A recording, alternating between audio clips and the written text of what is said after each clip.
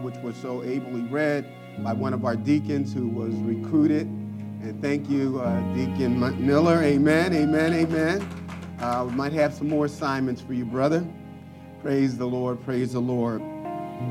And I want to remind you that we're continuing a series that was briefly kind of interrupted with a couple Sundays. We're returning to leveling up in our marriages. Leveling up in our marriages. And what I'm going to say about marriage today, really, the biggest problem for marriage is singles. And the reason that's true, all right, I got that, okay, sis, is that we often go into marriage unprepared. And I believe that when you believe that God is calling you to be married, you should act like it even before you get married. You should be thinking about the kind of husband and wife you should be. It doesn't just come to us through osmosis.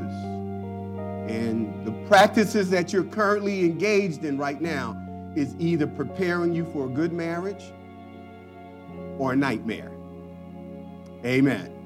Amen. And so we don't want that to be your experience. So I invite you to join me as we turn our attention to James chapter 3, the Word of God. Would you stand with me as we read the Word of God? And oh, how sweet it is to see people standing on their feet and joining as we look at the Word of God. And I'm not going to read all 12 verses, but I'm going to read the first section of this scripture. My brethren, let not many of you become teachers, knowing that we shall receive a stricter judgment. For we all stumble in many things. If any man does not stumble in his words, he is a perfect man, able also to bridle the whole body. Indeed, we put a small bit in a horse's mouth, and that they may obey us, and we turn their whole body. Look also at the ship, although they are so large and are driven by a fierce wind, they are turned by a very small rudder, wherever the pilot desires. In verse 5, even so the tongue is a little member and boasts great things. Amen. Father, in the mighty name of Jesus, we come before you. We ask that you would minister to us in this hour. We thank you for the ministry of the Holy Spirit, who is our teacher. We ask these things in Jesus' name. Amen. Amen. Praise the Lord. You may be seated in the presence of the Lord. Would you invite someone to participate, start a watch party, share with someone? This is going to be a powerful time in the Word of God. After counting down in preparation for another lesson during our Biblical Academy on Wednesday night, everything seemed to be fine. I got the thumbs up from the technician, Brother Brandon, to start the class, when all of a sudden he informed me that we had a technical problem. And the issue had to do with the fact that while I could be heard at the church, for some reason, those who were joining us in the teaching on live stream could not hear what I was saying. They could see my movements, they could see me turning pages, but they could not hear what was being taught. Try as the technician may to single out what the trouble actually was, we were unsuccessful. And so we had to resort to a backup measure in order for the lesson to be taught, and thank the Lord for the skill of the technician and those who patiently waited. We were able to resume the lesson, and many received the Word of God and were blessed. What was discovered after the class was over was that the issue was so simple,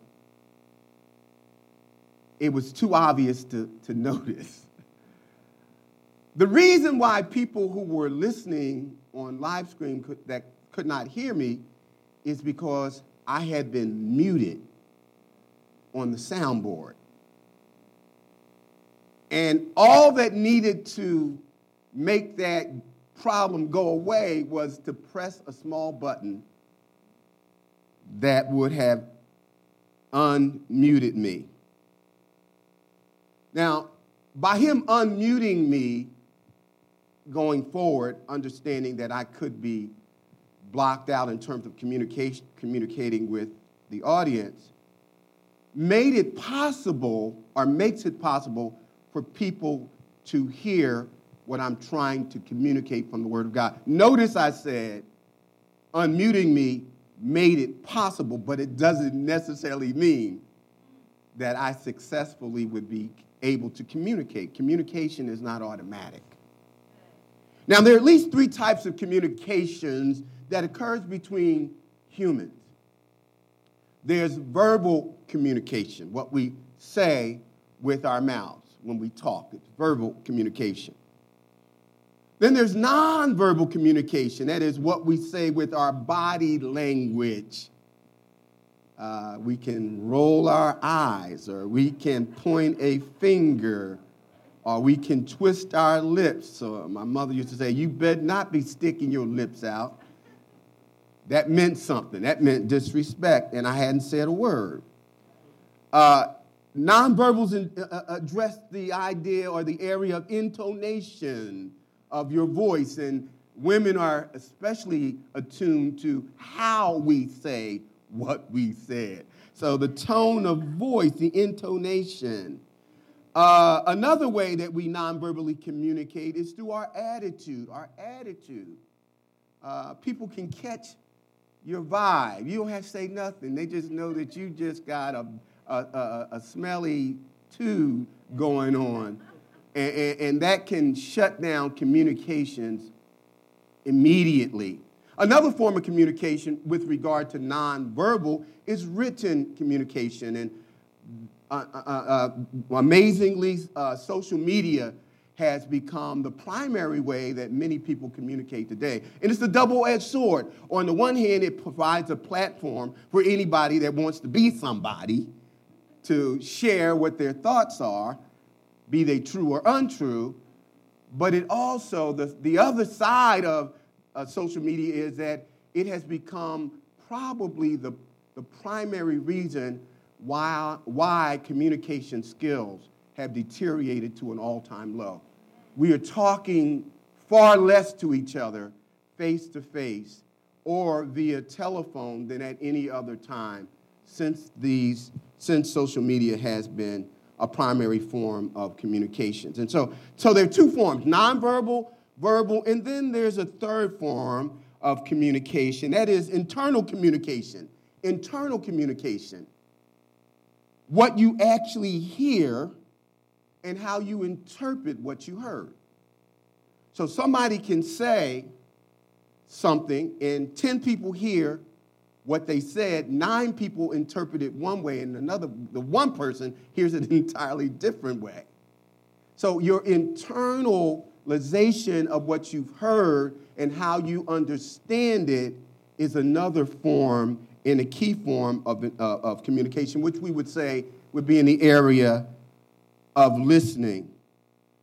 Now, what's difficult about that type of communication or that particular form is that it is influenced by the language you speak, your gender. Women and men hear things differently.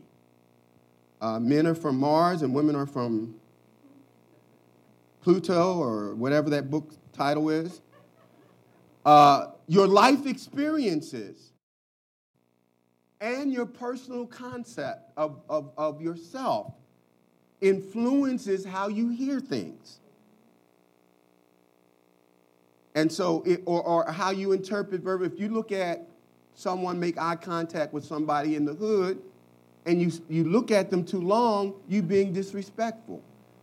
You want them to prove to you that they're as much man or more man than you. And really, you're just trying to be polite by making eye contact. So your experiences and how you think about yourself determines how you hear the same thing that everybody else heard, but you came away with an entirely different conclusion. And often that is filtered through good or bad self-esteem. And so it's important to understand that. Now, married couples must understand that communication does not automatically occur when you talk verbally or non-verbally to your spouse. It doesn't automatically occur. It doesn't just happen because you listen to what your spouse said. But here's when actual communication occurs, whether you're married or unmarried. When two people, when you verbally or non-verbally express your thoughts to another person in such a way that they hear you in the correct way, in the way that you know that they have, is that you get the intended response you expected. Let me say that again. Communication does not occur just because somebody heard you. And they even did something. You can do the entire opposite of what somebody is asking you. It only occurs when the person who is listening to you responds according to your intended expectation. If they don't do what you expected, you haven't communicated with them. And so one of the things that you need to do is to make sure, do I understand you? Now, you don't have to do what they say to understand them, but you need to be clear on what the expectation is. And when you are, you have communicated. You have communicated. There's nothing more important to a healthy marriage. And still, the primary reason marriages end is not until death do us part, in-laws have become outlaws, even sexual immorality, communication. He never listens. He doesn't understand me. He thinks everything is okay because I don't say nothing. No, you just planning how to get out of the marriage while you're not saying nothing. She doesn't respect me. She hears what I say. You ever experience it? You say to your spouse, you give them a list of things, and you give them your Mount Olympus advice, and then they come back the next day, and my girlfriend said, wait a minute, I told you the same thing. So at some point, you decide to put down the tablets, and you're not sharing your innermost thoughts because the person that you've been talking to doesn't respect what you're saying on the same level as they do their peers. Don't let your marriage be destroyed because of poor communication. In order for communication to occur, we need to unmute our mics. Brothers, it is true, for every one word a man speaks, a woman can say 7. You're never going to beat a woman in an argument because you can out-talk her. Women are more relational. Men are more externally, outside of the house, project-orientated and based on how God has created us. And so we need to open up our mouths, brothers, and we need to talk. Now, your spouse, you can talk, but you're just like you need to unmute your mic. Your spouse must allow you to be unmuted in her life. If a spouse doesn't choose to receive what you're saying, it doesn't matter how hard you try, you're not going to communicate. Immature people have a very difficult time communicating because they interpret things from the vantage point of how they're feeling at any given time. And the Bible tells us about our feelings. Do not trust your feelings. It says that the heart is deceitful above all things and desperately wicked. And so when somebody says, well, I feel, okay, I hear what you feel and how you feel, maybe actually how you actually feel, but the feelings that you have doesn't make it factual. But if someone is immature, the way they hear and interpret what is said is going to be channeled through whatever mood they happen to be in at that given time. And so now you're talking with a child who's just grown up tall. Now, in James chapter 3, verses 1 through 12, the apostle addresses a very serious problem that was destroying relationships in the church. People were using words as weapons of mass destruction without realizing it. We'll see that the power of life is in your tongue, what you say, how you communicate through nonverbals, and the lack of attentiveness that we give when people are trying to share what's important to them. This is what was happening in the church that was scattered. James the apostle writes 12 verses, and he zeroes in on the danger of misusing communication and how it can either build or destroy what we say matters to us most. Now, James tells the church how to effectively communicate, how to effectively receive the proper intended response from the person that you have expressed your thoughts to. And the first thing he tells us in verse 1, he says, take the risk with caution. Take the risk with caution, because communication or communicators of God's truth expose themselves to stricter judgment. Take the risk with caution, because there's a stricter judgment. When you decide that you're going to be a communicator, you're exposing yourself to be hurt. You're exposing yourself to a stricter judgment. We're also going to see another effective way of communicating. He tells his listeners and the audience, take inventory of yourself spiritually by evaluating your conversations. If you want to know where you are in your spiritual maturity, check out what you talk about. Communication or controlling your words indicates your level of spirituality. Mature people have mature conversations. Thirdly, we're going to see in verses 5b through 8, we need to realize the power of your words. Realize the power of your words, because constructive words can accomplish great things, and corrupt words can be deadly and destructive. And finally, we're going to see we need to understand in verses 9 through 12, and we're not going to be able to expound on all these verses to the depth that they could require, but we're going to find out that we need to understand that how you talk to people should be consistent with your profession of faith. It should be consistent. If you say, Paul says, let no profane and vain babbling proceed out of your mouth, because it increases unto more ungodliness. You should not be talking a certain way on a regular if you are born from above. And so let's dive into this. Take the risk with caution to be a communicator. James puts it this way. He said, my brethren, let not many of you become teachers, communicators of God's word, knowing that we will or we shall receive a stricter judgment. Take the risk with caution. Let not many of you jump up in front of the crowd to become an instructor or communicator of the word of God, because you will subject yourself to a stricter judgment. Now, here's who James is talking to. He uses the term brethren, so he's talking to born-again believers. He's talking to Christians in general. But the message specifically is directed to a certain group within the body of Christ who has a gift in the area of communicating God's word. And basically he's saying that everybody shouldn't be wanting to do this.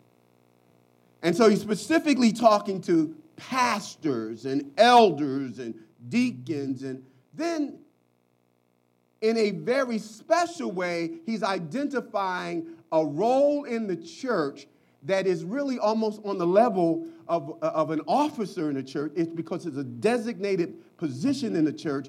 He says teachers, instructors of God's word, professors, Bible, Sunday school teachers. He said, beware that you don't rush to sign up to be in front of God's people, to be a communicator, because there's going to be a greater accountability, a greater judgment, for to whom much is given, much is required. And the reason why you don't want to be quick to sign up to be a teacher, communicate the word of God, because you are in a position to impact people's lives for eternity. What you say can determine if a person gets into heaven or ends up in hell. And so there's eternal consequences that are weighing in the balance when you are a proclaimer of the word of God. One of the things that has happened during the pandemic, everybody's a preacher now. Everybody's in front of some camera right now. But God says, beware. Don't be rushing to the front of the crowd to designate yourself as a teacher. The Apostle Paul, the great theologian, this academician, he says in 1 Corinthians chapter 2, verse 3 and 4, he says, I did not come to you with persuasive speech, but I decided to know nothing other than Christ. He said, I came to you in weakness and in trembling. I'm talking about a scholar. I'm talking about somebody who multilingual. I'm talking about somebody who wrote most of the New Testament. He said, whenever I stood before you teaching, I was in weakness and trembling, because we understand that this treasure of the word of God and the good news has been placed in earthen vessels. And so he says, beware. But if you're called, take the risk with fear and in trembling to be a communicator of the word of God. As it is true with teachers and pastors and other communicators of God's word, it is also true in marriage and relationships. If you dare to be understood, if you dare to expose your fears and your dreams and your failures, and the Bible talks about confessing our sins one to another. If you dare to make yourself vulnerable and to be transparent, you run the risk of a stricter judgment. Because once you tell people about your stuff, the same people, David said, he said when he was fleeing from Saul, he said, I didn't realize I had so many enemies. And he said, but when I cataloged and I Googled and tried to figure out who in fact are these enemies, he said, I would have been okay if they had been somebody from outside the church. But he said, I recognized that these were my familiar friends. These were the folks that I went to church with. These were the ones that when I was having difficulties, I bared my heart to. I shared with them my insecurities. One of the things that I try to do as a pastor is to be transparent. I sometimes say, did I actually share that? Yeah, I did. I did. But if you make up your mind as a husband or a wife that in my marriage, I am going to be naked before my spouse. And what I mean by that, the Bible says in Genesis chapter 2, it says, and they were both naked and unashamed. There was nothing hidden. There was nothing concealed. There were no secrets. There were no hidden agendas. Adam and Eve could be totally honest and transparent. There's nothing more beautiful in marriage than for you to be able to bare your soul and know that your house, your marriage is a no judgment zone. Jesus cautioned about how and who we should communicate with. When you see the example that Jesus set, he didn't tell everything to everybody. There were at least 3 different levels of communications that Jesus engaged with. He said certain things to the multitude. And most of that had to do with teaching. That was the level of exposure in terms of personal issues that Jesus used. When he talked to the multitude, he had one conversation. Then when he talked to the 12, he had another conversation. And then within the 12, there were 3 that were his most intimate confidants, Peter, James, and John. Jesus shared things with Peter, James, and John that he didn't share with the 12, that he didn't share with the multitude. You ought to have some Peter, James, and Johns in your life. You don't need to be telling everybody everything. But there ought to be somebody specifically in the marriage context where you can open up your heart and know that what you share will matter to them because it matters to you. Matthew chapter 7, verse 6, Jesus says, do not cast your pearls among swine. Now, I ain't calling your spouse a swine or somebody you know. But what he is saying is there's some things that are in your heart that have been given to you from God, and they are sacred. They are the very fiber that holds your life together, and you can't just be telling everybody. Things that are holy, things that have been whispered in your ear from God, things that have the potential of destroying your life. People that don't value you won't value what you share with them. That should not be true in marriage. Your spouse should have a high view of you. God says that marriage is a good thing. Why? Because what God did this. Marriage is an institution created by the very hand and mind of God. And you should think of your husband as a blessing. The Bible said that he that findeth a wife. Oh, I'm fed up with these men playing with women. Oh, I love it when a man can make up his mind. You the one.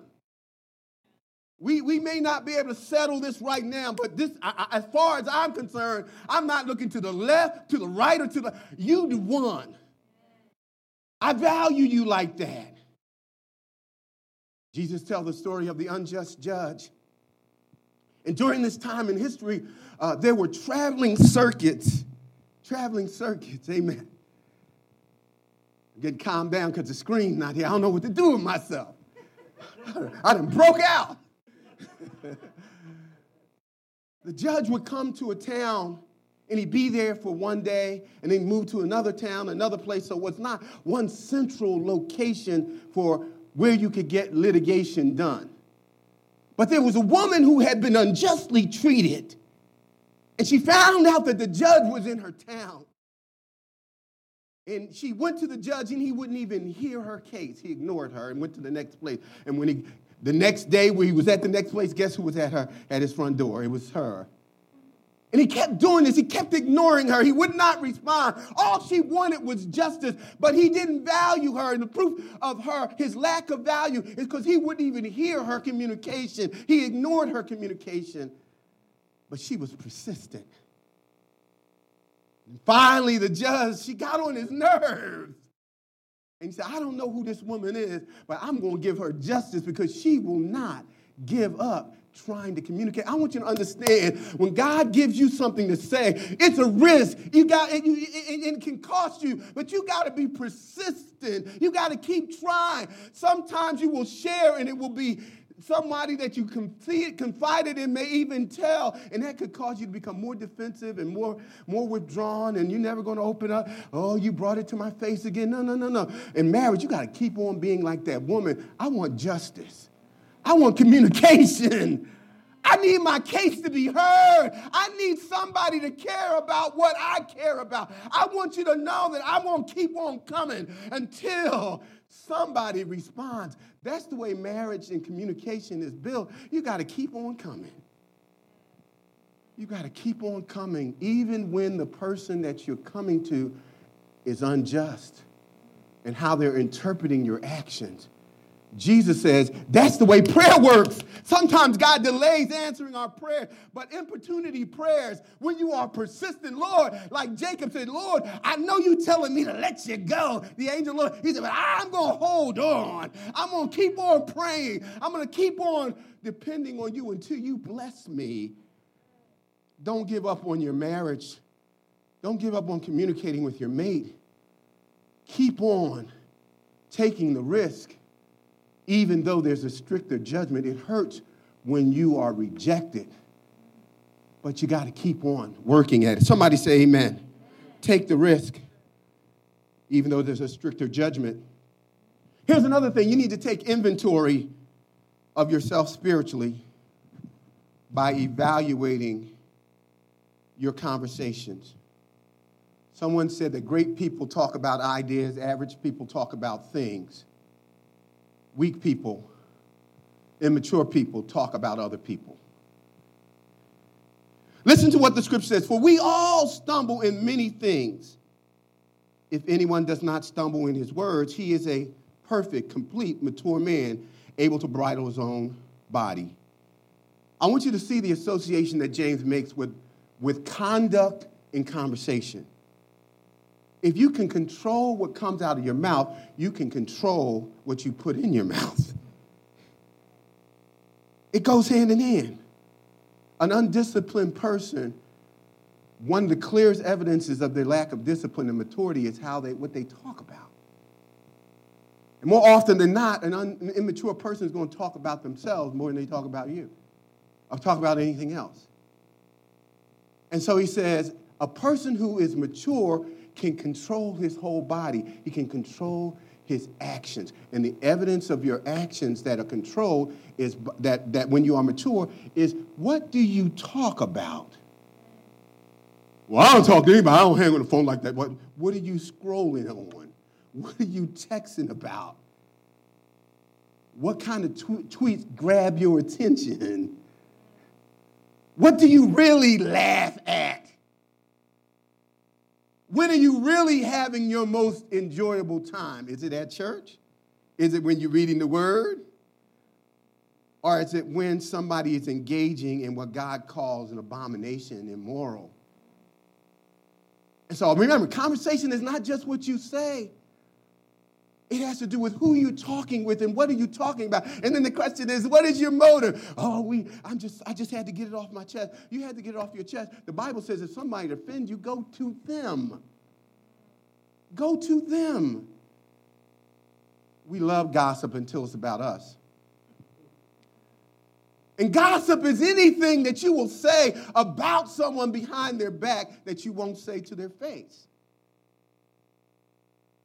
And so he says, take inventory where you are spiritual. You don't know where you're spiritual. Well, I just read a whole bunch of Bibles, and I graduated from seminary, and I got all kinds of books that I read, and I wrote. Well, what about your conversation?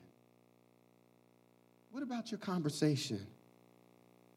What kind of media floats your boat? James equates what's in your heart, what's really in your heart, to what you talk about. When you get a chance, I want you to look at Matthew chapter 12, verses 34 through 37. The Bible says, every idle word that we speak, God not only hears it, he says, we will give an account. So the question is, what kind of, to be disciplined about what you say, it means you got to think before you speak. Proverbs says, no one will know that you're a fool until you open your mouth. You can be considered the wisest person in the room because you never said a thing. And you had no understanding of anything that was being talked about. You just never said anything. And guess what? That's wisdom, because if you don't know what you're talking about, the best thing to do is to keep quiet. We had a substitute in our music class, and oh Lord, whenever the music teacher was out, we just literally tormented the substitute. That was our intention, that was our purpose, that was our vision statement. We wanted to put the substitute into early retirement. The only problem was the music room was parallel to the principal's office. So somebody had to be watching the door so that when we went to acting out, that no one from the principal's office. One day we got so relaxed in our tormenting of this substitute teacher. The principal, Mr. Gillespie, the meanest man, he must have been related to Satan. This dude, He looked at you and fired. This dude was scary. I can still see him. I'm trying to run now. Mr. Gillespie. He walks into the room and he gives us this lecture. You could hear a pin drop. He's turning to leave the room, and one of the kids said, "You get out of here, you meathead." Mr. Gillespie turned around. He said, "Who said that?" David Carter said, "I said it." It got real bad for David. It got real bad that day. He went up we had like stair steps in the music, like where you could play instruments. So he walked up the steps. He didn't ask David to stand. He just grabbed him by his shirt. And he drug him. This is back in the day when they didn't have children's rights and child abuse. He drug him down backwards. Dude, you could hear every step. You could see the tracks of the step on the back of his shirt and pants. Then he took him outside of the room, and you could just hear boom against the wall, boom against the wall, boom against the wall. I said, David is dead. and I really thought he was, because that is the last time we ever saw David in the school. He was not only brutalized, but he was expelled. Mr. Gillespie didn't play. So I think about, I kind of, in retrospect, said, what would make David do such a thing? Say me, call him, and he did have a meathead too. Why would he say that? Was he courageous? Was he just the kind of guy, I said it, so I went back? No. David was immature. I want you to know that immaturity will make you write checks that you can't cash. Immaturity will make you say things in your relationship that will wreck them. Immaturity will have you calling people out of their names. Immaturity will have you outside of your car right after church in somebody's face talking about, I'm a man just like you. I want you to know that we need to take inventory of where we are spiritually by our conversations, what comes out of our mouth.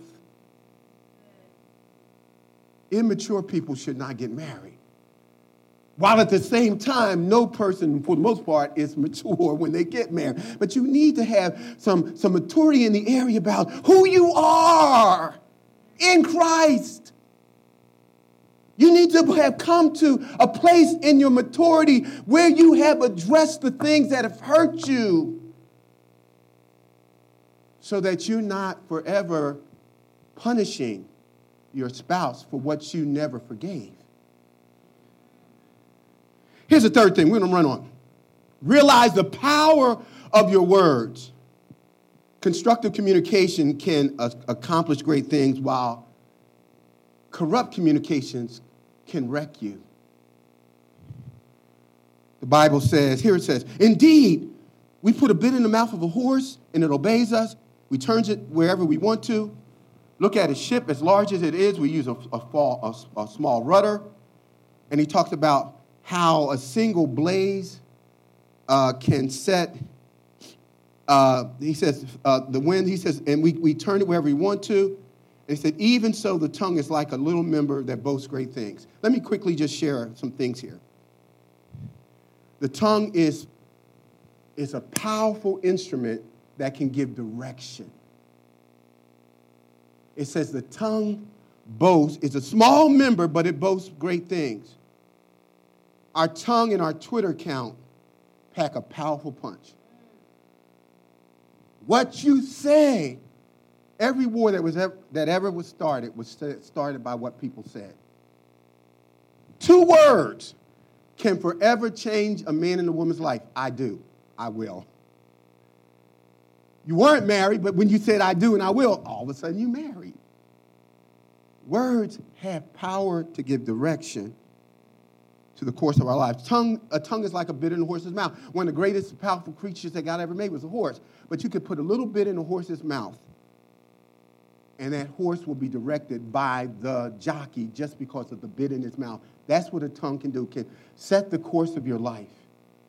And here's what the scripture says about that. It says, a soft answer turns away wrath. Let every man be swift to hear and slow to wrath, for the wrath of man does not what? Work the righteousness of God. And so the tongue, though small, has great power. The tongue is like a rudder to a ship, a great ship. Words give direction to your life, for your destiny, for your future. What you say about your children, what you say about your marriage, you're actually putting into motion a self-fulfilling prophecy. Your words are like seeds that are planted in the soil. And what you plant is what you will reap. And so you didn't mean it. And here's the thing. You can't take it back. You can apologize, and we should. But what we have to do, and we all need to give each other grace, because none of us are perfect. I'm still, I'm almost perfect, but but I have some issues. I got some issues. I don't always listen. I don't always allow people to finish when they talk. I got to say something. And sometimes I need to say it because I'm not going to remember if I don't say it. But your words set the course for your life. The tongue is like a small rudder. The tongue is also powerful because it can bring destruction. The Bible says, see how great a forest fire it kindles. And the tongue is like a fire, a world of iniquity. The tongue is set among its members that defiles the entire body. It sets on fire the course of nature. It sets on fire. It is set on fire by hell. For every kind of beast and bird and reptile and creature of the sea is tamed and has been tamed by mankind.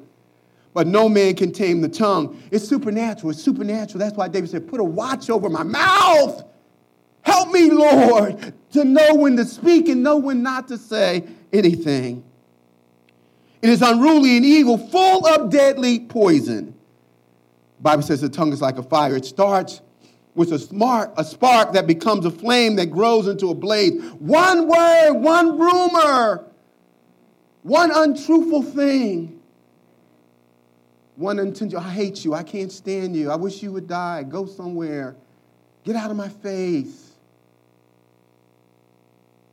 I grew up in a home where sometimes I didn't know what my name was. And it wasn't done out of the lack of love. I knew I was loved. We just followed the pattern that we see modeled before us. The tongue is like a fire. The tongue is like a poisonous snake. A poisonous snake. So the tongue has dangerous potential as well as potential for direction. One of the fads that people are doing today, when I'm doing counseling, marital counseling, I get a call. Yeah, Pastor, I just want you to know how Sister So-and-so acts when she's not at the church. I'm going to show you this video.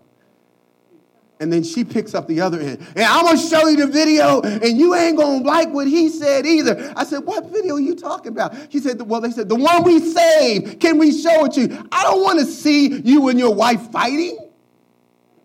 And then I'm asking, why are you saving something that has the potential to be poison to your marriage, to be a fire in your marriage? Why would you save it? I said, before we get off this phone, you need to delete it right now. When you store up things on your video to remind your mate of how, or to prove that you're right and they're wrong, all you have done is made forgiveness impossible. Now, some of us, I would never videotape or record something on the phone. I just keep it in my mind. Okay? It's the same thing. You have the ability to destroy or to build your marriage by what you say. Remember that. Understand that the tongue has the power to build or destroy. Let me share this final thing. We need to understand that how we talk should be consistent with the profession of our faith. In verses 9 through 12, James talks about how can cursing and blessing come out of the same fountain. And the tense of those words is the present progressive tense. Sometimes Christians will say things that they shouldn't say. I'm not talking about like Steve Harvey. God knows I ain't got saved in that area. No, if you saved, you've been saved. God saved your language as well. God understands Christians cuss, not habitually. We ain't comfortable with that language. God said, let no corrupt communication come out of your mouth. And so in verses 9 through 12, what James is saying, he says that Christians should not habitually practice using abusive conversation and words. How can cursing and blessing come out of the same fountain? How can a fig tree produce apples? In other words, what he's talking about, the reason why we know figs will produce figs and apple tree will produce apple trees is because of the nature of the tree. So he's talking about your salvation. He says, if you consistently are producing something that doesn't match what Christians should be evidencing, that could be an evidence or an indication that you never met Jesus in the first place. The Bible says that our conversation should change. Oh, I remember the story, and we're going to close with this. Peter, in Matthew chapter 26, when he was one who said, Jesus, they can all deny you. I'll never deny you, but I'll die for you. And he tried to prove it. He put out his switchblade and he cut a brother's ear off. And then when Jesus reached down and put the man's ear on, he said, oh, no, I don't understand this kind of fighting. I don't know what this kingdom stuff means. And so Peter didn't flee, but he followed Jesus to where he was going to be judged.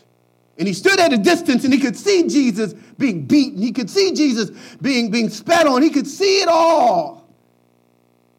In 3 separate instances, as Jesus told Peter, before the rooster crows twice, you will deny me. And so one lady comes and she says, you belong to him. He said, nah, I'm not a follower of Jesus.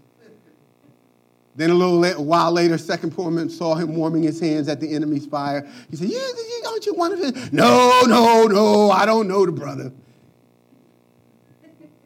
And then one woman finally says, your speech gives you away. How did his speech give him away? Well, Peter used to be, before when Christ saved him, he saved him as a foul-mouthed fisherman. But by the time he spent 3 years with Jesus, his speech had changed. And even when Peter was trying to deny Christ, the woman who didn't know Jesus recognized it was something different about Peter because of his conversation. He said, yes, you are a follower. People that talk like you follow Jesus. How are you cussing your wife out? How are you speaking abusively to your husband? And at the same time, out of the fountain that should be flowing from the Spirit of God, the fruit of the Spirit is love, joy, peace, patience, self-control, kindness. How is foul, vulgar words coming out of the person that you say, bone of my bone, flesh of my flesh? It's incongruent, it's inconsistent because it does not reflect a nature that has been recreated. The nature of a person who is saved will be indicated and evidenced by the fact he said, you will know them by their fruit, how you talk. Well, I would never say any cuss words, but look at your Twitter account. Look how you're engaging with people. We lost our minds this past 4 years as Christians. We forgot all about Jesus. Maybe we never knew him. I'm tired of us. We claim everybody's saved because they joined the church. But Jesus said, many shall say, in that day, have I not done this? Have I not done that? And he said, I am going to look at them and I will say to you, you depart from me. Why, you workers of iniquity? I never knew you. Your works evidence your relationship to Christ. That includes how you communicate with people, non-verbally and verbally, and how you interpret. What do you say to yourself? Are you saying to yourself what God has said? What did God say about me? He said, I am fearfully and wonderfully made. He said, I am hidden in Christ. My value is based on who I am. I'm created in the likeness and the image of God. It doesn't get any better than that. No, my husband never compliments me. Well, you got a husband named Jesus. He compliments you. Well, when she does do what I need her to do, then no. The Lord says, love your wife. That's what the Lord communicated. Love your wife in the same way that Jesus loved the church. When she was perfect? No. Jesus loves us unconditionally. Let me finish with this. Now, how do you unmute your mic properly? I'm glad you asked. We all need to do this. I'm confessing throughout the day. I'm praying that God will guard my tongue. David said, set a guard over my mouth. Keep watch over the doors of my lips. I'm the pastor, but I don't always say what I'm supposed to say. Sometimes I say, where did that come from? Don't look at me like that. Wait a minute. You don't have to teach a kid how to cuss. You don't have to teach them how the most popular rap song. You do have to teach them John 3:16. They won't remember that. That'd be the hardest verse in their life, but they know everything that they do. So we're sinners by nature. So pray that God will put a guard over our tongues, over our mouths. Here's another thing. Practice building other people up rather than tearing them down. The Bible says, do not let foul, abusive language, do not use foul, abusive language. Let everything you say be good and helpful so that your words will be an encouragement to those who hear it. Philippians chapter 4, verse 29. Why would you allow Satan to use you to destroy your marriage? When you use your tongue to tear down your mate rather than to build them up, you are in sin. And you are disobeying the word of God. And so if we want to unmute our mic in a way that God is pleased, you need to build up rather than tear down. I'm almost done. Purify your thoughts, Philippians chapter 4, verse 8. Some of us don't think right about ourselves. You heard what nobody else heard. That's not what, no. And everybody was speaking English. But they heard you say, I don't like them. No, you didn't say, I don't like you. You said, I don't like that meat, but they heard you don't like them. You didn't speak to them today. They didn't understand that 10 people in your family died, but they saw you didn't speak to them. Wait a minute. It doesn't mean I don't like you or love you. That's in you. That's in between your ears. How do you change how you think? Memorize Philippians chapter 4, verse 8. Finally, my brother, whatever things are true, whatever things are noble, whatever things that are just and pure and lovely, whatever things are a good report, if there is any virtue, think on these things. If it's praiseworthy, that's how you purify your thoughts. And finally, praise God for who you are in Jesus. If we would praise the Lord more, our conversations would change. When's the last time you just gave the Lord some praise? Thank you, Lord, for another day. Thank you, Lord, that you gave me breath and life in my... Oh, thank you, Lord. Praise the Lord. Let me just shut it down with this. We got a letter from the church, from the school. This is years ago. Pre-internet. Teacher said that our oldest son, I shouldn't say it, one of our children... bring it in. Really get in. Anyway, come to see the teacher urgently. Your son is having difficulty. So we go in. We sit with the teacher, and she goes through this list of things that he is not doing right. He is failing. He's uncooperative. And then I said, wait, okay. We agree that if all these things that you're saying are accurate, this is a problem. We need to correct this. I said, can you tell me one good thing about my son? She said, he has a nice haircut. Now, I guess she meant that to be funny. When she said that, my son was sitting right there. I grabbed his arm, and my wife walked right out. That was the last time he was in her classroom. Well, she didn't understand. Oh, we can correct things that are correctable. But when you try to destroy somebody's self-esteem, when you try to wreck their destiny, when you are in a position of authority to influence the direction of somebody's life, and you're weaponizing your words, and we ain't signing off on that. But I want you to understand, in your marriage, don't you weaponize your words. Don't you sign off on things that God says are abominable, that don't please him, that divide, that destroy. Don't you dare take the authority and the ability to speak, to use it in a way that doesn't build up, but destroy. Don't dishonor God. I'm not going to take a wrecking ball to my marriage, to my children, to relationships that really matter. You have the authority to do that. Let's change. Today, we're going to stop wrecking our marriages. We're going to stop waiting for the other person to change. We're going to submit to the Lord. Would you stand with me? We're going to submit to the Lord by unmuting our mouths and letting every word that comes forth come out with grace and seasoned with the power and the unction of the Holy Spirit. Let's pray. Father God, we thank you. We bless you. Oh, Lord, I'll be the first to admit, Lord, that I have failed in the area of communication. I'll be the first to admit, Lord, that I'm not always the best listener. Lord, I would be the first to admit that I've said things before I thought. God, I've been guilty of sharing things that are personal that should have been kept private. Father, I'm asking that you would start with forgiving me for not honoring you with things that may have been hurtful.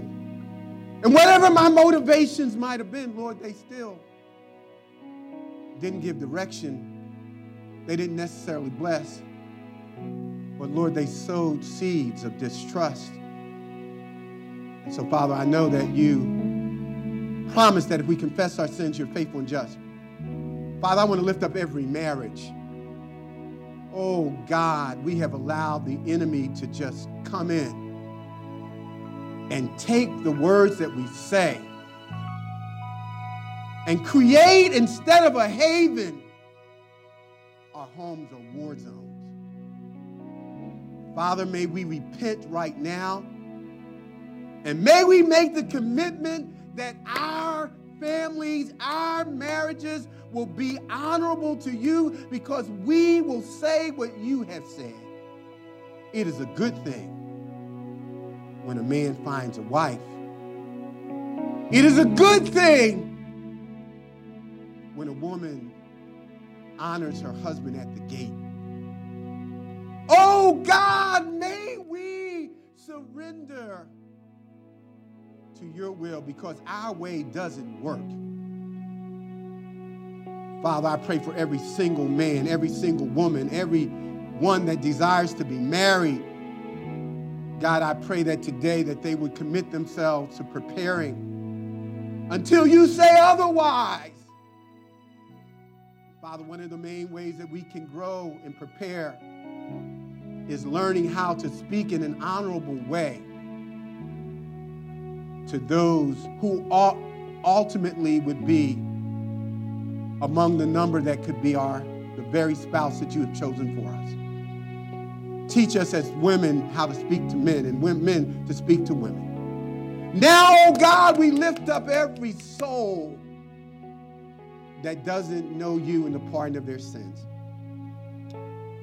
Father, if there's one, as our heads are bowed and our eyes are closed, we're lifting up those names that you know, you have their names written on the very palms of your hand. There's nothing hidden from you. So no matter what you've done, no matter how you've thought, no matter how many words that you said that you regret, I want you to know that you can have every sin forgiven, past, present, and future, because Christ died for you. He died for you. So if you desire to have the blood of Christ applied as a full and complete payment for every sin, you simply need to say, I want to receive Christ. Just repeat this simple prayer after me. Lord Jesus, I need you. I have sinned. My sins separate me from you. I believe that you died for my sins and was buried and rose on the third day according to the scriptures. And you promised that if I accept you as my Lord and Savior, that you would save me. I accept you by faith as my Lord and Savior right now. In Jesus' name.